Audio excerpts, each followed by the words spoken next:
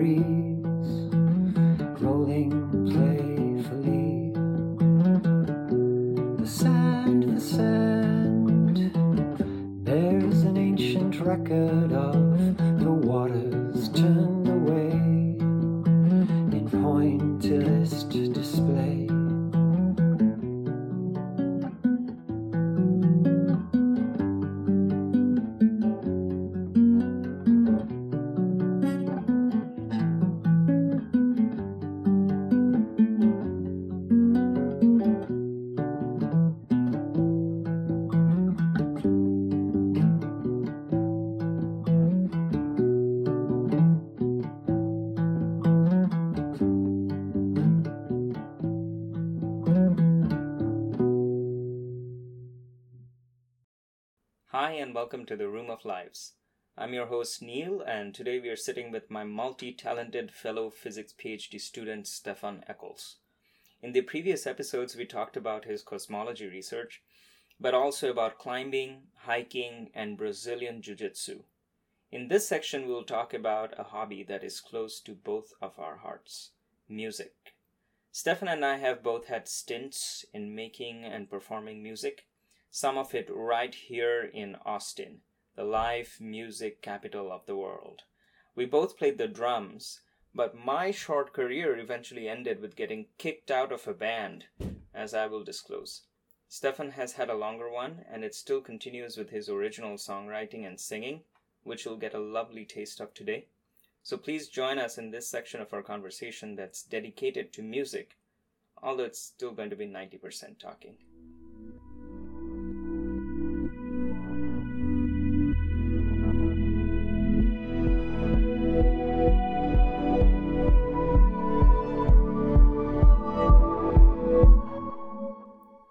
Coming to a different aspect of your hobbies, you've had a bit of a career in making music, making and playing music.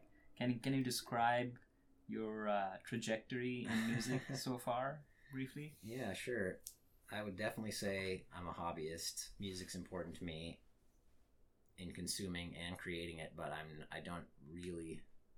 I guess if people ask me if I'm a musician, I do say yes, but I realize how novice I am at everything I do. But so I started as a kid in piano lessons, just because my parents made me. I guess I'm glad they did, but my dad wanted us to sing, but I was way too timid to sing. So I basically refused that. They let us choose instruments, and I chose drums, because I thought they were cool. So I started taking private kit lessons. I don't really remember the age. Probably sometime in middle school, but eventually in high school I also joined the high school percussion band, which was really a joke. Like, I'm not saying everyone sucked. I'm saying the class, like, we were separate from the rest of the band, and the percussionists were separate. I've always hated how the whole world of music treats percussionists. Well, they don't mind it. They like being different, I think. But we would practice. The guy who ran it was a really interesting character. He was fun. And he put a lot of heart into it, but mostly to the band side. And with the percussion, half days he would come out of his office or show up. Half the days he wouldn't, and we'd just be there goofing off. In theory we're supposed to be practicing, but we had just so much fun in that class, doing things, games that we made up and things. But it was extremely fun. I mostly learned from that, though, that I liked kit more than any of the other things. Playing in a percussion ensemble is really fun. Everyone has a part that's precisely syncopated, and you get some really, cool primal feeling. Everyone's beating on things, and they're doing it well. But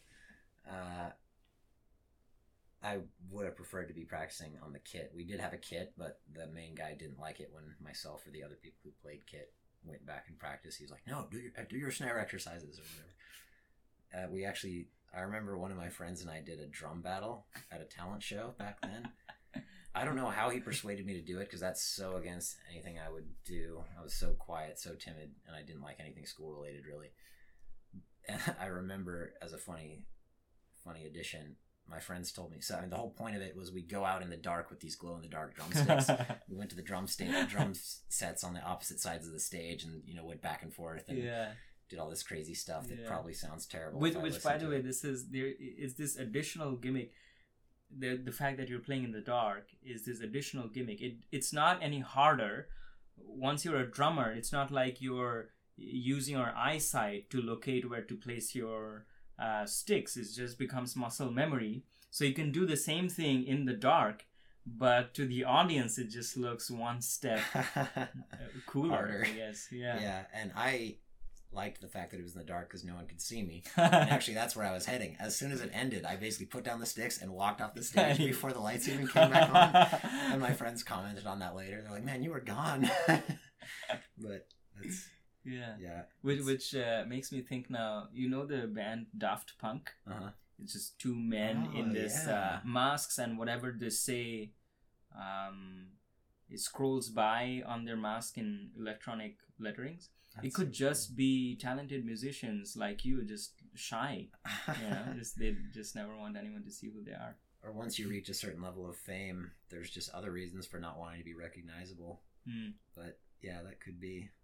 I had other. I mean, later on, I would join a band in my undergrad days that was part of a Christian organization, and we would play for maybe 500 people at a time on a really big day. Wow. But that type of crowd and playing for that was something that I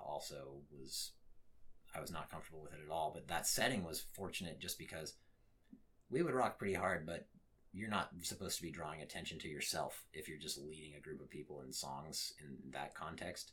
So I was more comfortable with it for that reason. And they had like a drum shield, which is basically to quiet it relative to everything else.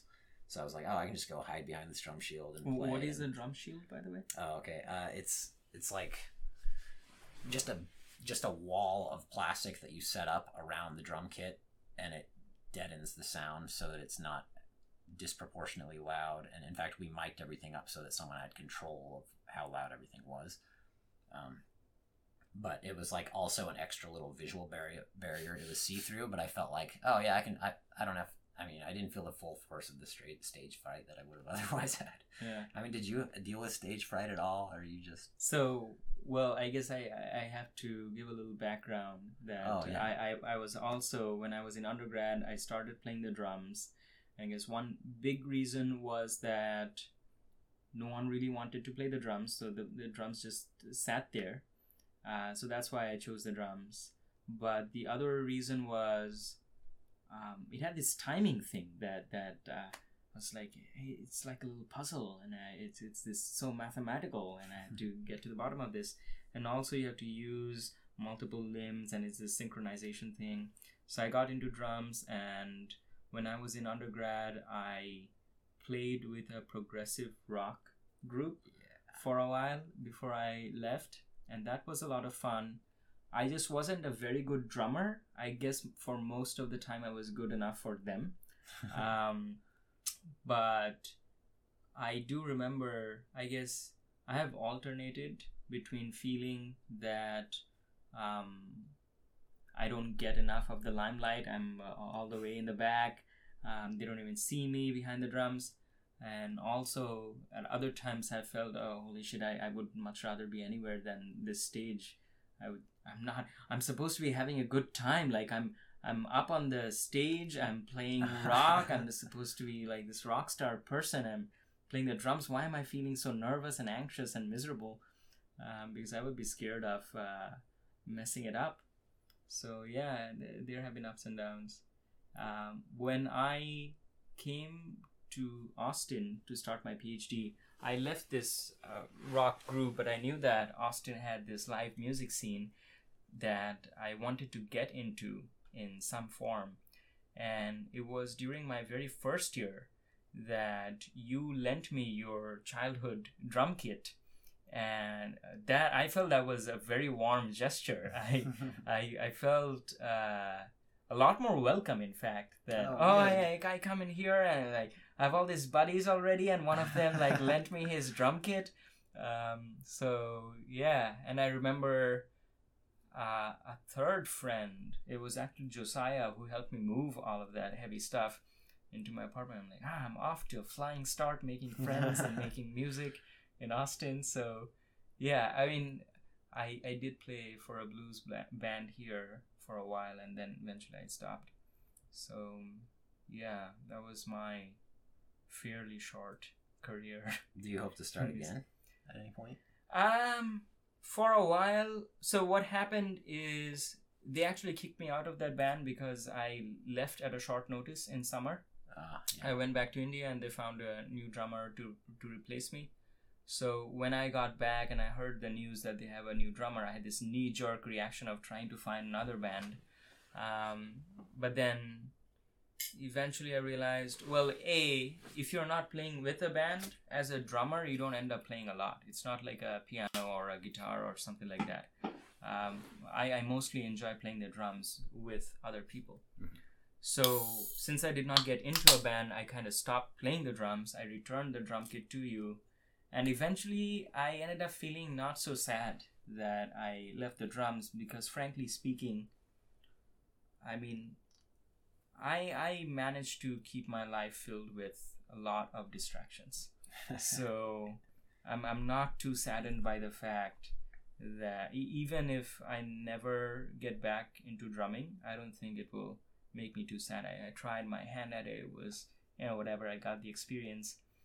There are more things to try. So yeah, that description suits you. It's perfect. Yeah. So that was my little career in making music there.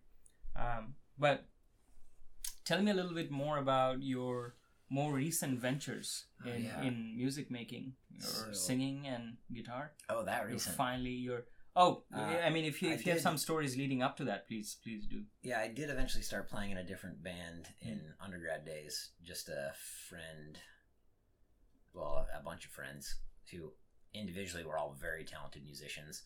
I don't think we were ever very good at figuring out how to be a band together. Like, we would always, our interest in the project would wax and wane, like, out of sync with each other. So it was hard to organize. Was practices. This the band called The Public Library? Yeah, that was it. Yeah. So we had a really, talented keyboardist. He was like classically trained pianist, played viola for all the best symphonies in Montana, and we had a bass player who, as Garrett puts it, there's a big difference between people who play bass just because you don't need another guitarist, and then people who actually play bass. Yeah. And this guy actually played bass. And then we had a guitarist who could totally shred, although he was a metalhead, so there were stylistic clashes. But I think it resulted in an interesting fusion. But then also there was Garrett, the main guy, who I thought the strength of our band was that he wrote super good songs. Like, at least they meshed with the style of stuff that I like to listen to. Not lyrically boring. What kind of genre was? It was also progressive rock, I guess, post-rock. We always compared ourselves to like Weezer and Brand New and Explosions in the Sky. It's a band from Austin. But like very heavy, but also very melodic. Like, there were definitely poppy melodies in there. A lot of distorted guitars. Anyway, it was a ton of fun playing with them. We played in Montana a lot. We tried to make some recordings. We didn't know how to do that really at first, so it was a long, painful process, but we finally got a few that were okay. Then by the time I was ready to leave Montana for grad school, we decided we'd all spend a summer like maybe going to a big city and playing music there. And just looking around at our options, we landed on Austin, and then we all kind of, or not all of us, but some of us independently realized that we had other reasons to go to Austin. Like, for me, there's this great physics program. One of them had like a family connection in a really good job here, and one is just interested in music, and Austin's a great music scene no matter what he ended up doing. So just drop that in. That's fine. Anyway, at least the three of us moved down here together with the hopes of finding new members and starting up. Little did we realize how busy we would all be with our separate lives, so we never really did that. We did briefly, actually. Alex, and also physics, works in particle, like on Alice, I think. So what's his last name? Alex Jentz. Alex Jentz. Big guy, tall guy. Yeah, curly hair. I don't think I've hung out with him much. Okay. No. Yeah, I've only. I mean, that was the most I interacted with him. I don't think I've ever hung out with him. Oh, okay. Yeah. Well, he's. As you tell me his name, I'm just remembering his Facebook profile photo. That's how little I know him. Yeah. Nice. He's a cool guy and a talented guitarist. We picked him up as our guitarist and a friend of his as bassist, and we started practicing together a bit, but we all were just too busy, I think, so we never really continued playing down here. And because of that, I also, I gave up drumming more or less because I'm living in apartments where it's a pain for your neighbors. So and I started trying to learn acoustic guitar. I guess I had done a tiny bit of that in college, undergrad, but it's definitely a more convenient instrument to play on your own late at night in an apartment complex. And I play very quietly. It's that timidity coming up. But only recently did I actually try and start writing songs. And I'm still like a total beginner at it. But you were nice enough. I showed you one, which I don't think I'd really shown many people that I'd any songs that I'd written ever before. So I showed you and Yorgos and Mitri and George that one song, and you were encouraging enough about it. You're like, oh, you should record it. So I tried to record it on my iPhone. Yeah. And then I still have a bunch of song ideas that I write periodically. Basically, when I'm discouraged with research, I'll spend too much time playing guitar now. Yeah, so that song, so I'm a huge fan of that song, by the way. And it partly, so it's called The Time Machine. Yeah. And it's mostly, I think, it's because you told us a little something about what inspired you to write that song. So I told you at the beginning of the podcast that I'm going to request you to play this song. But before you do, if you can tell me a little bit about the inspiration for the song, so that we can understand the lyrics. I think the lyrics were really good. So Sure. I was thinking about 3 different people and combining them into one character, kind of. 2 of them are my 2 grandfathers. So one, the details that I'm giving you will make more sense, I guess, when you hear the lyrics. But one of them had dementia in his later years, and he lived far away, so we weren't that close to him, but he never made that much of an effort to be close to us. He was pretty isolated, and he definitely just struck me as a sad character at the end of his life. The other grandfather, who actually lived in the same town as me, much closer to my family, his wife died, and he didn't push everyone away or isolate himself completely, but you could definitely tell he was much more melancholy after that, and you really missed her. So that is part of the song. And then the other character is just myself, because I'm the one who's obsessed with time travel, and or I like it. Plus, I was feeling really lonely when I wrote the song, so it was easy to put that into the character. But yeah, that's basically where it came from. So if you would not mind giving us a listen. Oh, jeez. Relax, Stefan. See, I'm so no pressure, but weirdly better make this about good. Things like this. When Neil initially asked me to do this interview, I turned him down. I was like, "That's a really good idea." But no, I won't come on. But I knew even then that I had the power to persuade you, given time. Yeah, you did. Okay.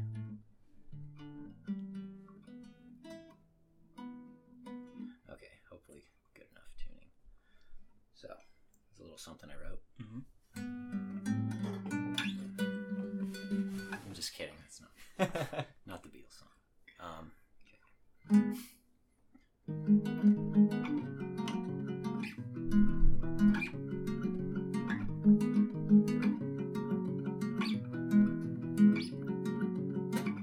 You want it all the way it was before.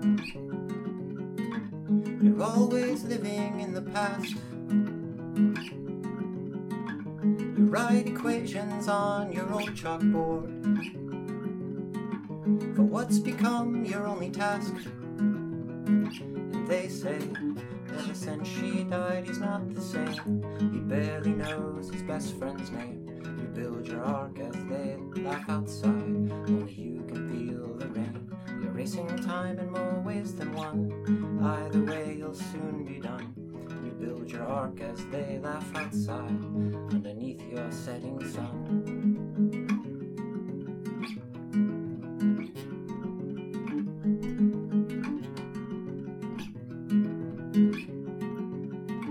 At first they tried to pull you out of your own head. You know exactly how it seems. You split your time between your garage and your bed, always fixing your machine. And they say, ever since she died, he's not the same. He barely knows his best friend's name. You build your ark as they laugh outside. Only you can feel the rain. You're racing time in more ways than one. Either way, you'll soon be done. You build your ark as they laugh outside underneath your setting sun.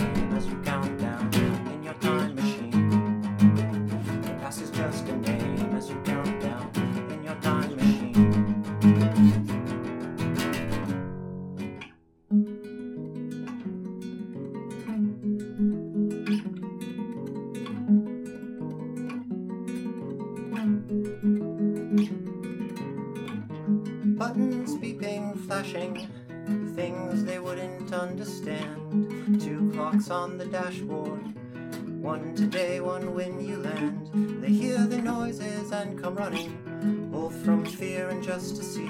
You tell yourself this is the last laugh, at least the last they'll get from me. You're racing time in more ways than one, either way you'll soon be done. You build your ark as they laugh outside, underneath your setting sun. Ever since she died you're not the same, you barely know your best friend's name. You build your ark as they laugh outside, only you can feel the rain.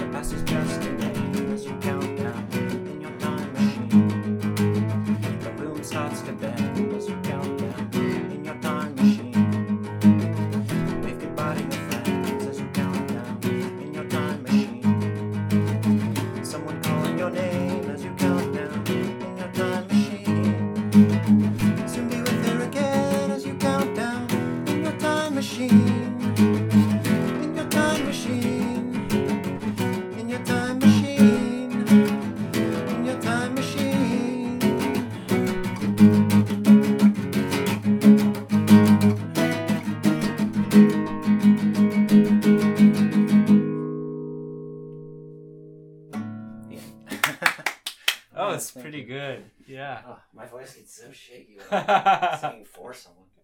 It's not good anyway, but it's like way shaky. No, I think it was really good. Yeah. I think I told you, when you put this song up on the internet and I listened to it, it drove me to tears. Oh my gosh. Yeah. So glad. Yeah. And then, so this is funny. More recently, I was just thinking of that song and it drove me to tears again. Oh my gosh. I wasn't even listening to it. Yeah. That's thanks for telling me. That's awesome. Yeah. But I think a lot of power was in the lyrics, actually, because the language is very unladen. It's very simple, but I felt like the words were carefully chosen and it was very well written. Cool. Then I'll say that's the first song I've written that I like then, because I always look back at stuff that I like or that I wrote and hate it. But Yeah. No, I think that was really good. Yeah, thank you. Yeah. So have you tried much? So, I guess if you're playing drums, it's hard to be the author of the song. But I did write. I used to write some poetry when I was younger, and during my time in this band in India, I actually wrote this song. Okay, so what happened was that we were trying to create a science festival at our institute, which was a very young institute for science, and we wanted to host a science festival every year. And we were the only band on campus at the time, so it fell on us to write a song that we would perform during I guess the first or the second edition of the science festival. And so I wrote the lyrics for that song. Cool. And it was actually it's actually not a very optimistic song. Most of it was most of the lyrics was actually a commentary on this consumerist society. That's this wool that is being pulled over our eyes, and we're just endlessly consuming without bothering to understand anything or figure out anything. We're just at this end of this pipeline of technology and innovation. There's this whole society that's riding on science and technology and endlessly consuming it without really trying to understand it. And so the market plays us like puppets on a string. And so the point of the song was that in such a day and age, it comes down to the section of the population that decide to rise above this endless consumerism and think about the structure of things, that get involved in the mechanism, the technology and the science that are ultimately going to be the architects of the future. And so I wrote this as a theme for our science festival, but most of it was this ranting in retrospect. I've heard the song you're talking about, and I definitely would have put more. I mean, I was alternating between paying attention to the lyrics and the musicians, but I liked the lyrics. I definitely would have put more of a positive spin on it if you hadn't told me all that. So, yeah. Interesting. I'm gonna re-listen now, but it makes sense.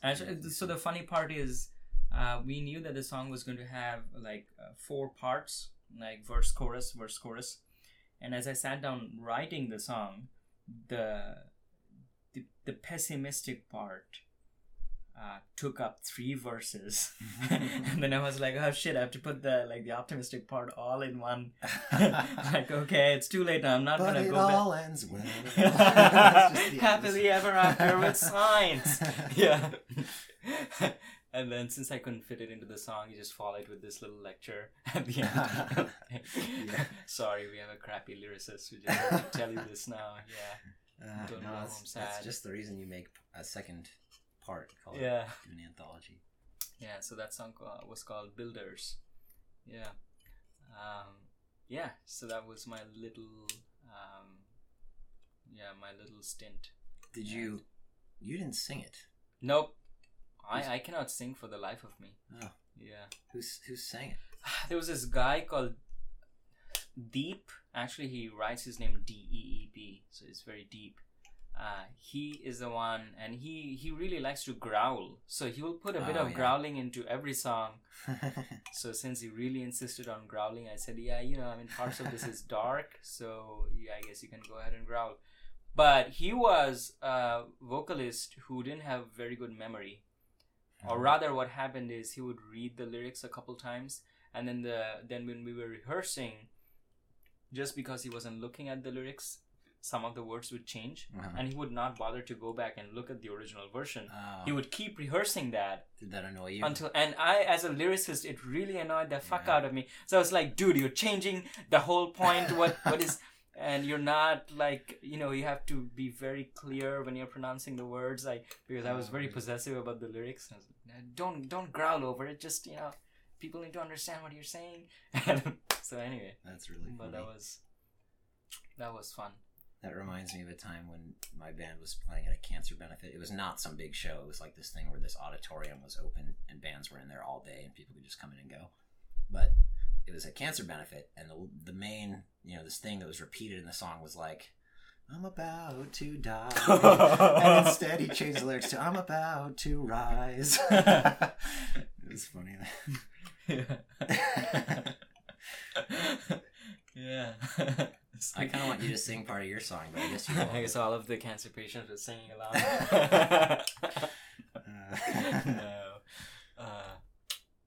No, bad joke. Alright, thanks y'all for joining Stefan and me today in the Room of Lives. In the next concluding part of our conversation, we'll talk about the role of religion, spirituality, and morality in our personal lives. Stefan will share what it was like to grow up deeply Christian in Mormon, Utah, and the impact that a career in science has had on his relationships with his community. We'll explore how science collides with religion on the questions of free will and the idea of salvation through grace versus through work. We will talk a little bit about Judaism and Buddhism and the connections between them. Finally, I ask Stefan how he envisions his life after his PhD.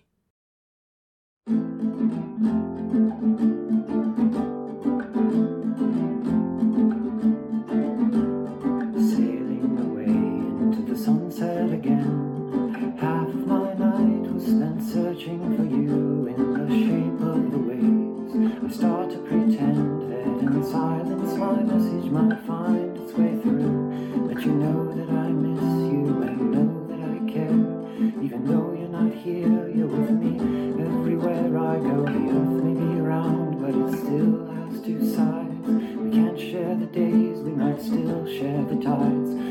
swells up with memories of long past good times. So I send you well wishes in the form of these rhymes. May your breezes be fresh, may your linens be warm. Morning coffee, fresh pressed evening teas, with the storm out a window that looks on a city that sleeps after laughter-filled days you spent chasing your dreams. If you came calling, no, I'd do all I could to turn those dreams into plans, help you feel understood. The only ways forward we can keep memories. If we weren't meant to last, we sure were meant to be. If we weren't meant to last, we sure were meant to be.